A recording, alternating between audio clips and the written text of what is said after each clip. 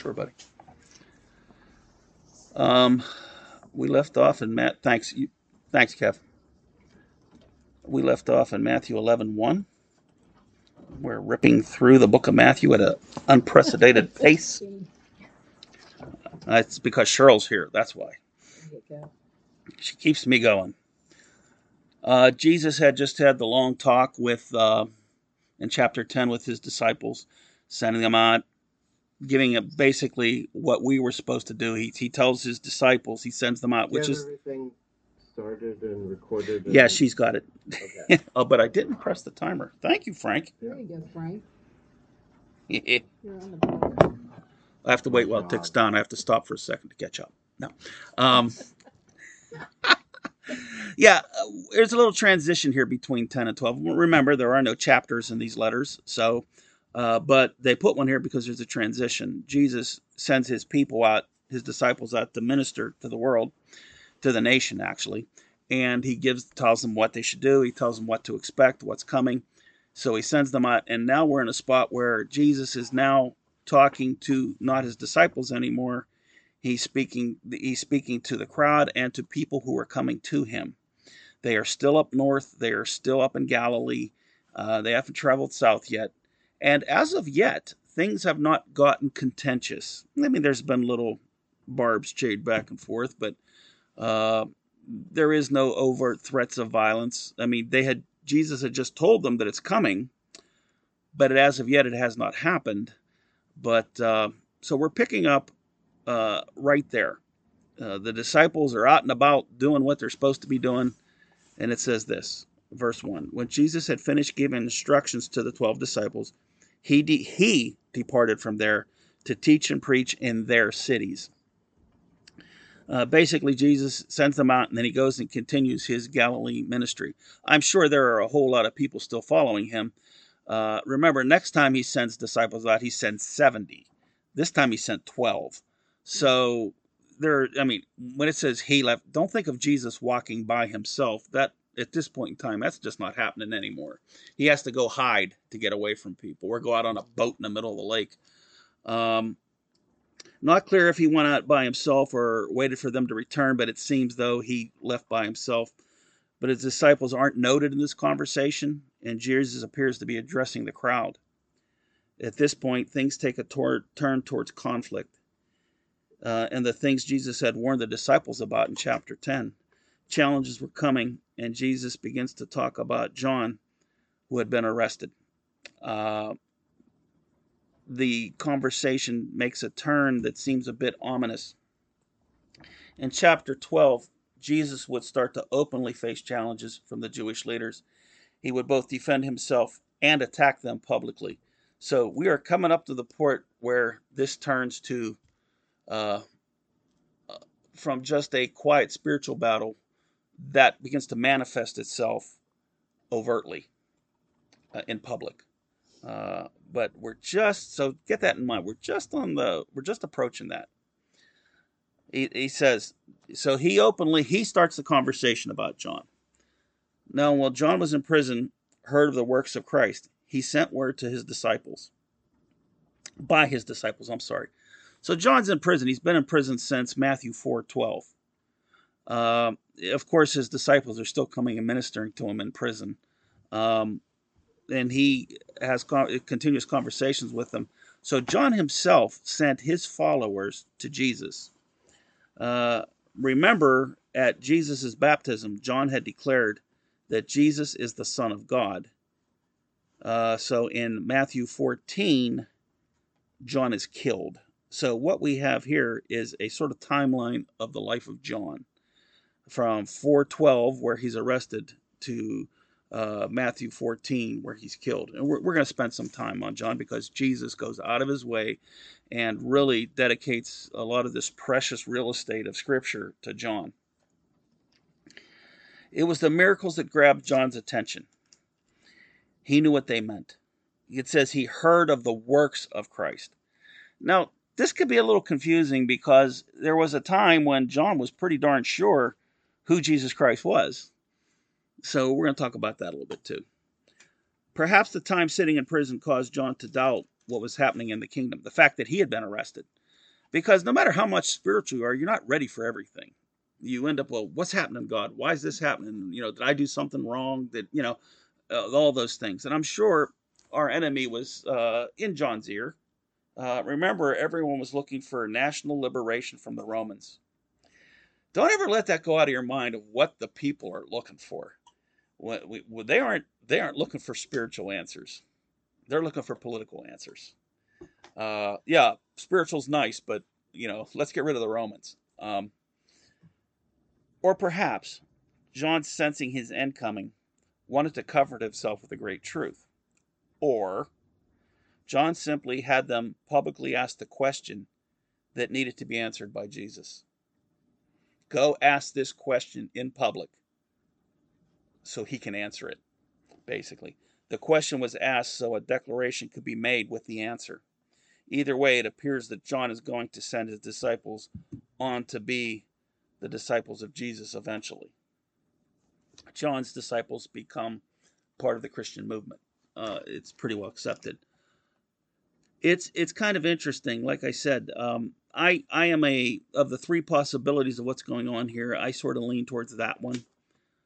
John asked a question so it can be answered, and he wanted it answered to his disciples because he knew he was going to they weren't going to be his disciples much longer. So it really matters. And by the way, when John's disciples show up, everybody knows who they are. These aren't just 4 or 5 dudes that showed up. Hey, who are they? These are John's disciples. Everybody knows who John is, especially, and they know who his disciples are. So what you're saying is this was kind of a softball that was a setup for a pitch down the middle.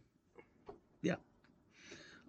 That's my belief. Now, the other things are possible. Maybe he was doubting. Maybe what prison did that to him. And I would understand that. I mean, he's a human being. Right. I mean, what happened here? Things aren't looking good for me. It don't look like I'm getting out. Is this the end of everything? Is everything that I've invested my life in, is it all falling apart? Or is that the one? Now, there is nobody out there other than his parents and brothers and sisters that know who Jesus is better than John. He's family.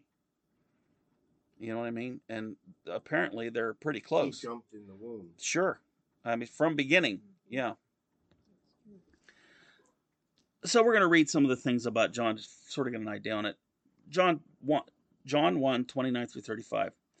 The next day he, John the Baptist, saw Jesus coming to him and said, "Behold, the Lamb of God who takes away the sin of the world. This is he on behalf of whom I said, after me comes a man who is higher in rank than I, for he existed before me." Now, these are all John's declarations before he sends his people out to say, are you really the guy?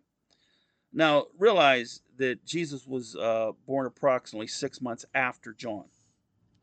So the saying he existed before me goes much deeper than anything else. And people would have known that.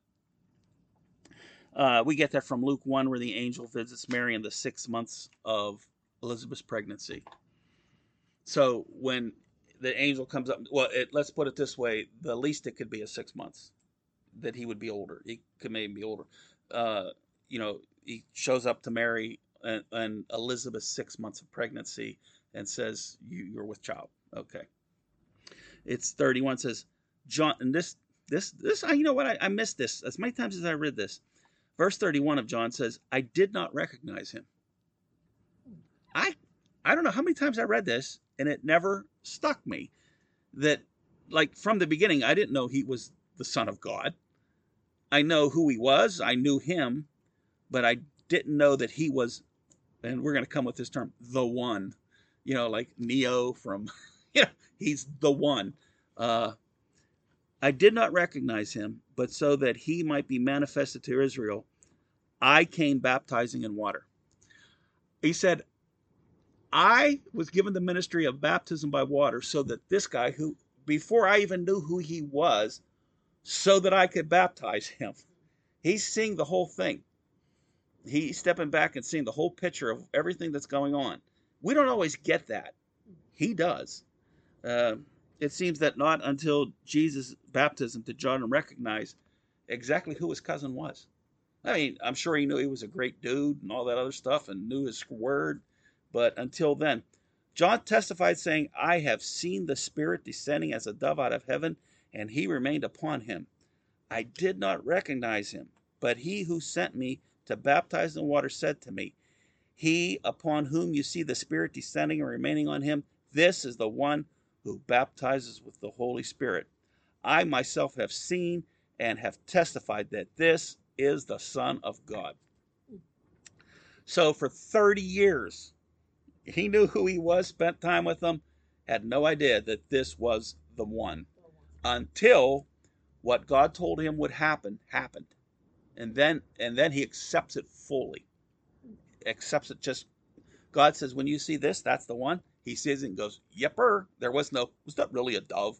Did it really stay there? None of that stuff. And he says, I have seen it. What he's saying is, he's giving a reason for his faith in Jesus. I've seen it and have testified that this is the Son of God. I've seen that it's the Son of God. I didn't make this up. I'm not just drawing from Scripture. Something miraculous happened that told me that my cousin was the Messiah. Mark 6:17 through 29, about John's death. Might as well get it. It's interesting. When John said, I must be less and he must be more, this was inevitable. For Herod himself had sent and had John arrested, bound in prison on account of Herodias, the wife of his brother Philip, because he had married her. He married his sister-in-law, which is against the law for the Jews. And, of course, John just stood out there and the old thing, the king has no clothes and everybody keeps quiet. Well, John was there. Hey, dude, you ain't got no clothes on. He was just standing right in the middle of the will. And when he said that, there were crowds. I mean, it just wasn't something he was whispering in corners. He was standing out in the mountaintops and yelling it. You're a sinner, Herod. Most kings don't appreciate that. For John had been saying to Herod, it's not lawful for you to have your brother's wife. Oh, and by the way, it's not like he had died. Herodias so his brother's wife, Herod was like, whatever, Other than the fact that you're calling me a sinner, I really don't care what you have to say. But Herodias was not pleased at all. She took it to heart. It said, had a grudge against him. Our sisters can really, once a woman bears in with her teeth and holds on, it can last forever. And such with men. But this woman just really, really wanted to take care of John and wanted to put him to death, but could not do so. For Herod was afraid of John, knowing that he was a righteous and holy man, and he kept him safe. So there's contention inside of Herod's illegitimate marriage. And when he had heard him, he was very perplexed, but he used to enjoy listening to him. A strategic day came when Herod, on his birthday, gave a banquet for his lords and military commanders and the leading men of Galilee. And when the daughter of Herodias herself came in and danced, she pleased Herod and his dinner guest. And the king said to the girl, ask me for whatever you want and I'll give it to you. Men are stupid. Anyway, she danced around for a little bit and he made this proclamation that is just, this isn't no young dude. This guy should know better. Anyway, I guess we all know how that goes. And he swore to her, whatever you ask of me, I will give it to you, up to half my kingdom. Now he makes this public, so in front of all these important people, and he can't go back on his word. He's dug himself into a corner, much like what would happen with Daniel. And remember when they came and said, anyone that doesn't bow, I'll have them thrown into the lion's den. And then he realized it was Daniel. Went, uh-oh. And he runs down, Daniel, were you okay? Well, our pride gets us into situations where other people get hurt. That happens. So he makes this proclamation to her, and she goes out and said to her mother, what shall I ask for? The little light came on in Herodias, and she said, the head of John the Baptist. Immediately she came in a hurry to the king and asked, saying, I want you to give me at once the head of John the Baptist on a platter. And though the king was very sorry, yet because of his oath and because of his dinner guest, he was unwilling to refuse her. Immediately the king sent an executioner, commanded him to bring back his head. And he went and had him beheaded in prison, and brought his head back on a platter, and gave it to the girl. The girl gave it to her mother, and his disciples heard about this. They came and took his body and laid it in the tomb. Wow. I assume they took the head too, unless they're buried in different places. Like, that's the thing that struck me. But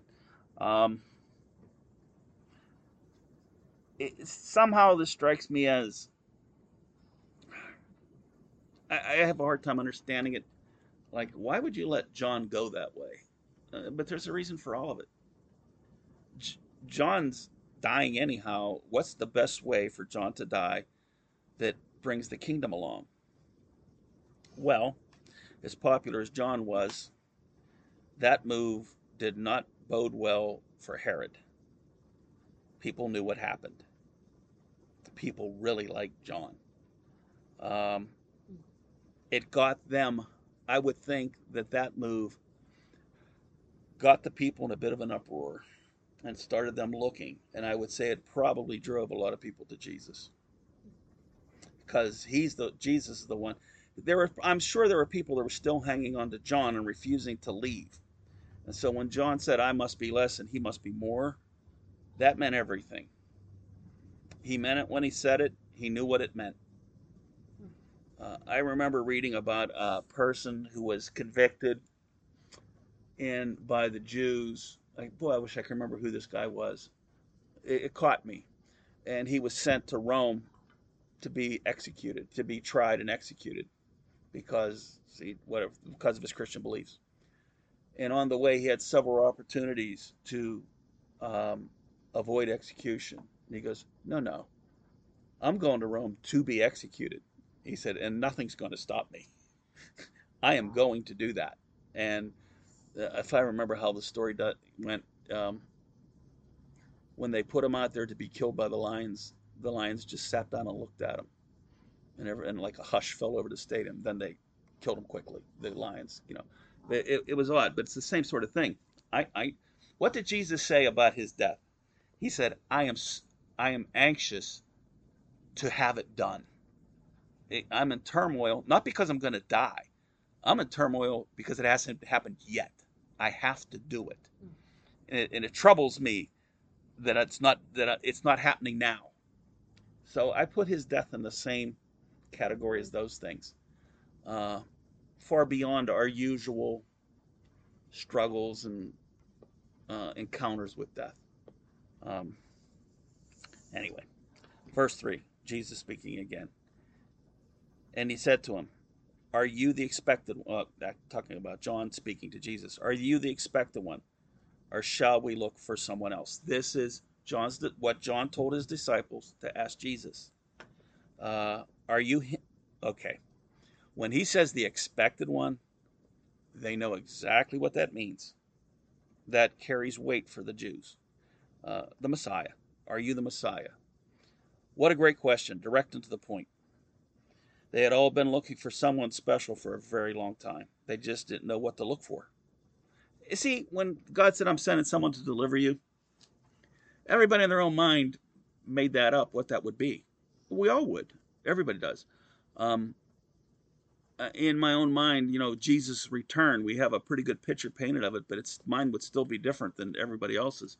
But what was said about Jesus coming, it talked about what he would do, not how he would do it, or what he would look like, or none of those things. So everybody created their own Messiah in their mind to say, "Oh, that's the Messiah because he looks like this."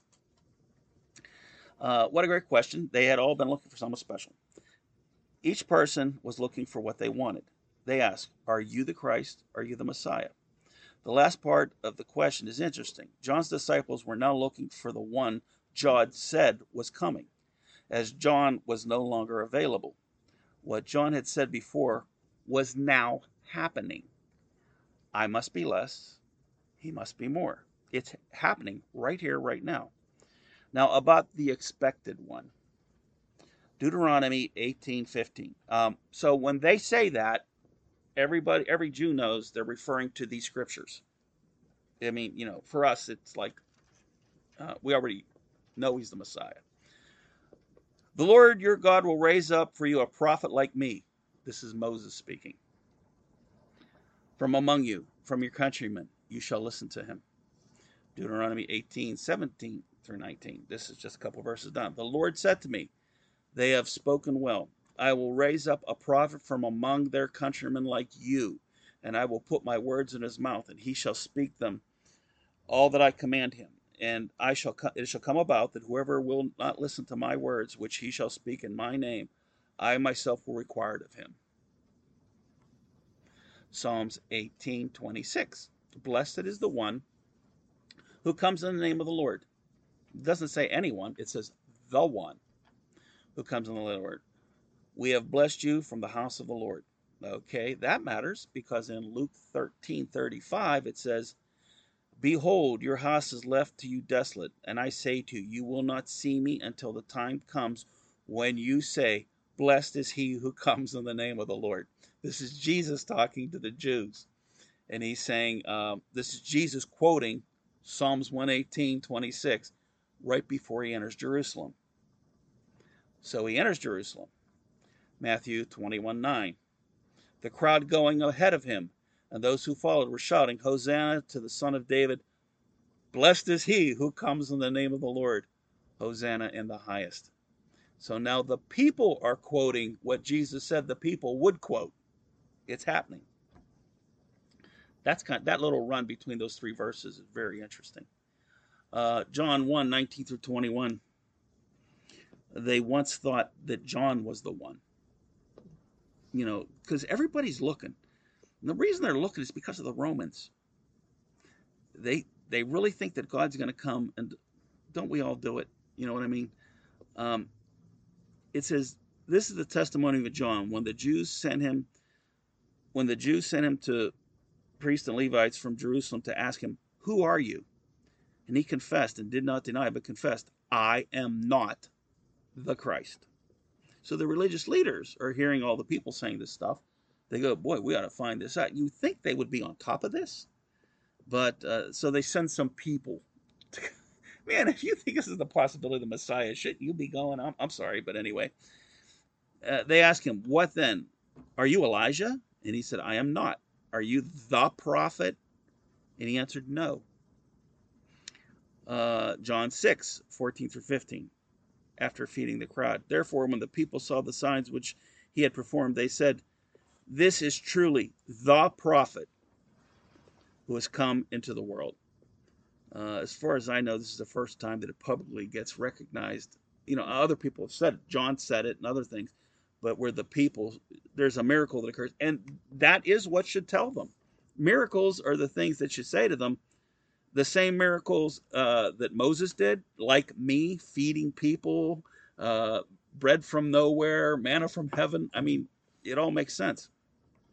So Jesus, perceiving that they were intending to come and take him by force to make him king, once again looking for a political leader, withdrew again to the mountain by himself alone. He ran away from them. I'm not here to do that. I know it's what you want, but it's not what you need. In Acts 3:18 through 23, Deuteronomy 18 gets explained to the Christian church after the resurrection of Jesus. But the things which God announced beforehand by the mouth of the prophets, that his Christ would suffer, he has thus fulfilled. Therefore repent and return, so that your sins may be wiped away, in order that times of refreshing may come from the presence of the Lord, and that he may send Jesus the Christ, the appointed one for you, whom heaven must receive until the period of restoration of all things, about which God spoke by the mouth of his holy prophets from ancient times. Moses said, the Lord God will raise up from you a prophet like me from your brethren. To him you shall give heed to everything he says to you. But it will be that every soul that does not heed the prophet shall be utterly destroyed from among the people. So, after Jesus dies and resurrects, the church is being formed in early Acts. This gets pointed out. It's happened. It's happened. Deuteronomy is here. That prophet was Jesus Christ, and he's not done yet. Part of the problem, I think, is that we as humans living in this reality look at all of this in terms of only this reality. Oh, absolutely. And so we totally miss the whole spiritual aspect of where this is all really coming from, Yeah. and what it all really is. And we do this in terms of not only Jesus, but in terms of the rest of our lives and what Yeah. even salvation really means. Absolutely. There's enough New Testament that speaks to that. What cannot seen is what is eternal. What is seen is what's temporal. In other words, wow, it's not apples and oranges, man. It's like apples and elephants. It's like you have no idea. Which is what faith is necessary for. It's a real struggle. Sure, that's why faith is necessary, because until you see these things, and until you see it as he is and becomes like him, and that includes everything that we're talking about here. When you go, oh, when you have that moment of, oh, and then it all makes sense, and then you just conform to it instead of struggling with what does that mean? Does that really apply here? Sometimes you argue with it. Sure, A because lot of times you argue with it. right, and that's why faith is necessary in the Word. Um, realize that he didn't ask anybody to believe this without doing supernatural things. I don't want miracles explained. If you explain them, they're not miracles anymore. You know what I mean? These things have to be beyond belief. They have to be unreasonable. Because if they're not, then they're not miracles. You know what I'm saying? So people will say, well, that's hard to believe. Yeah, that's the point. It's supposed to be hard to believe. If it wasn't hard to believe, then it wouldn't mean anything. Well, and sometimes even the statistical odds of a series of coincidences are a part of how extraordinary it all is. Oh, yeah. Well, right. That sequence of events is even controlled by him. You know what I mean? There's nothing that's out of his hand. How he makes it happen means nothing to me. It's like creation. I don't care. I don't care if it was dinosaurs. I don't care if it wasn't dinosaurs. I could care less. It's a moot point. I could think that intellectually about science, and I have no problem going there, but I don't integrate it into theology. It would just be silly. This is what faith is for, and this is why they're telling the Christian church it has been answered, and but it's not done yet. There's going to be a time when everybody's going to answer to him, and even when you want to argue with it. Amen. And Jesus proved it time and time again with the miracles, and which is why miracles are not commonplace. They're not casual. They have to mean something. That's what makes them miracles. That's what makes them powerful. If they become commonplace, then they're not miracles anymore. They're common. Right. And then miracles are the flashing warning light. Pay attention. Something's happening. That's what miracles are. More than the actual healing of the person or the feeding of the people or whatever it was. It's pay attention to the words. They're precursors to the words. And faith, of course, is an element of time. More than anything. If everything that we hoped for happened instantly, we would have no need for faith. Faith gets you through time. Faith will not be necessary in heaven or when it's on earth, because you're not going to be waiting for the will of the Lord. Why? Because his will be done on earth as it is in heaven. There'll be nothing left to wait for. All these things will be fulfilled. What we have now is this word. And so they're using it from the church. The early church grabs a hold of this and uses it from Deuteronomy. It's like the final nail in the coffin. This is it. Okay, back to Jesus.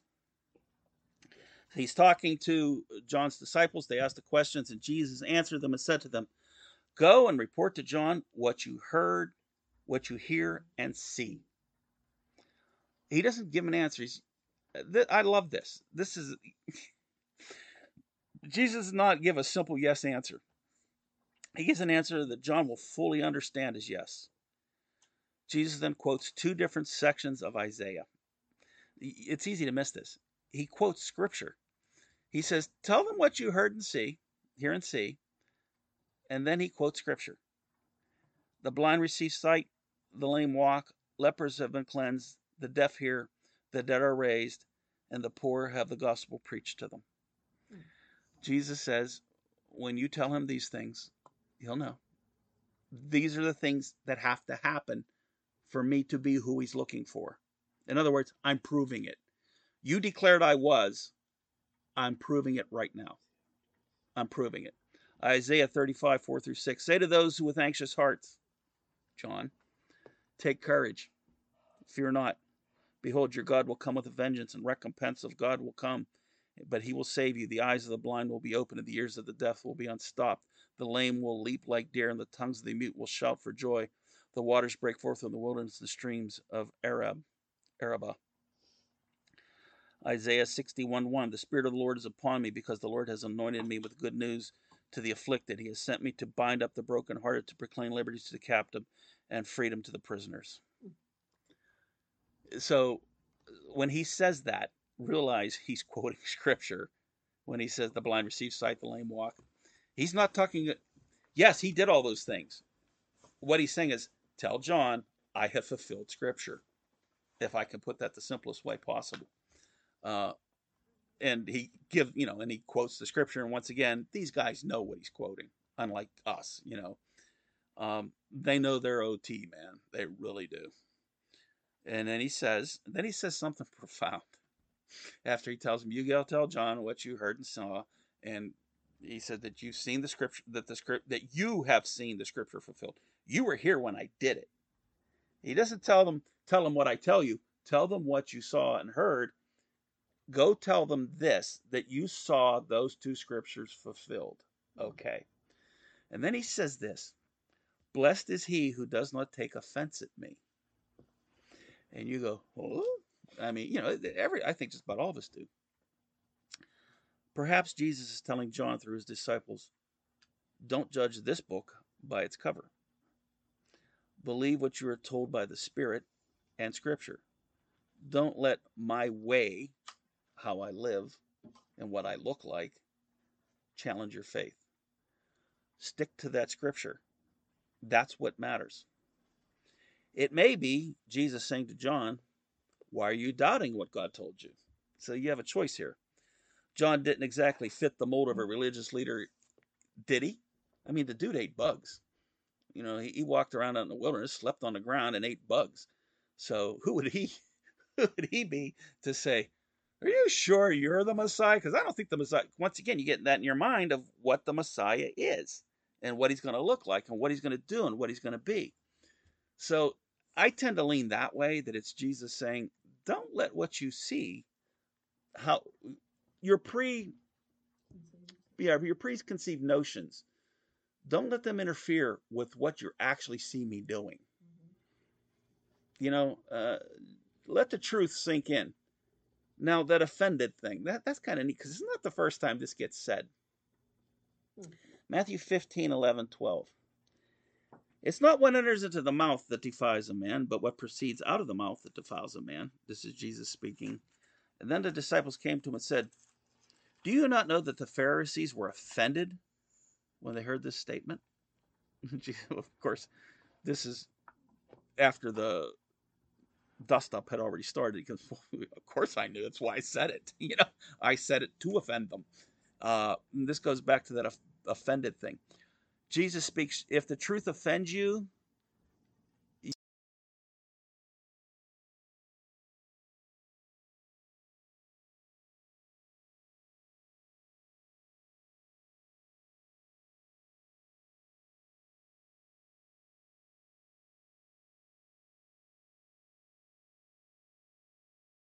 this man get his wisdom and these miraculous powers?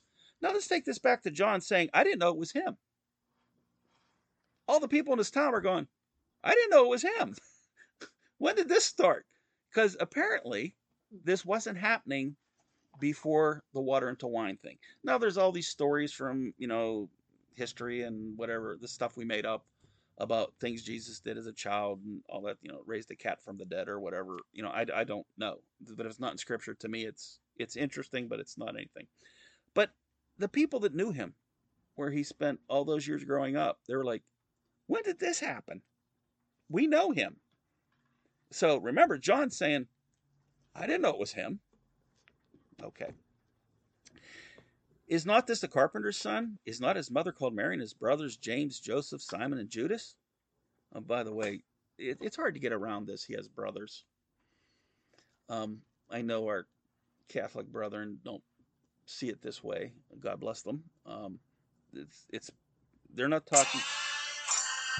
They're talking specifically about flesh and blood brothers. They're talking about his mother. Uh, they're talking about his father, his mother, and his brothers. So they had other children Oh yeah. after he was born. Oh, and it says and his sisters. I never knew that. Mary being the perpetual virgin, and no, it would not have been in the law for her to do that. But anyway, are they all not with us? In other words, all of his brothers and sisters are right here. So why do the Catholics I don't know. do that? They I guess I cannot speak for them. My understanding is they need to do that for her to be venerated to the level she is. I don't know. Don't have an answer. Uh, where did this man get all these things? Like, where did this come from? And it says, and they took offense at him. But Jesus said to them, a prophet who is not without honor except in his own hometown, and in his own household.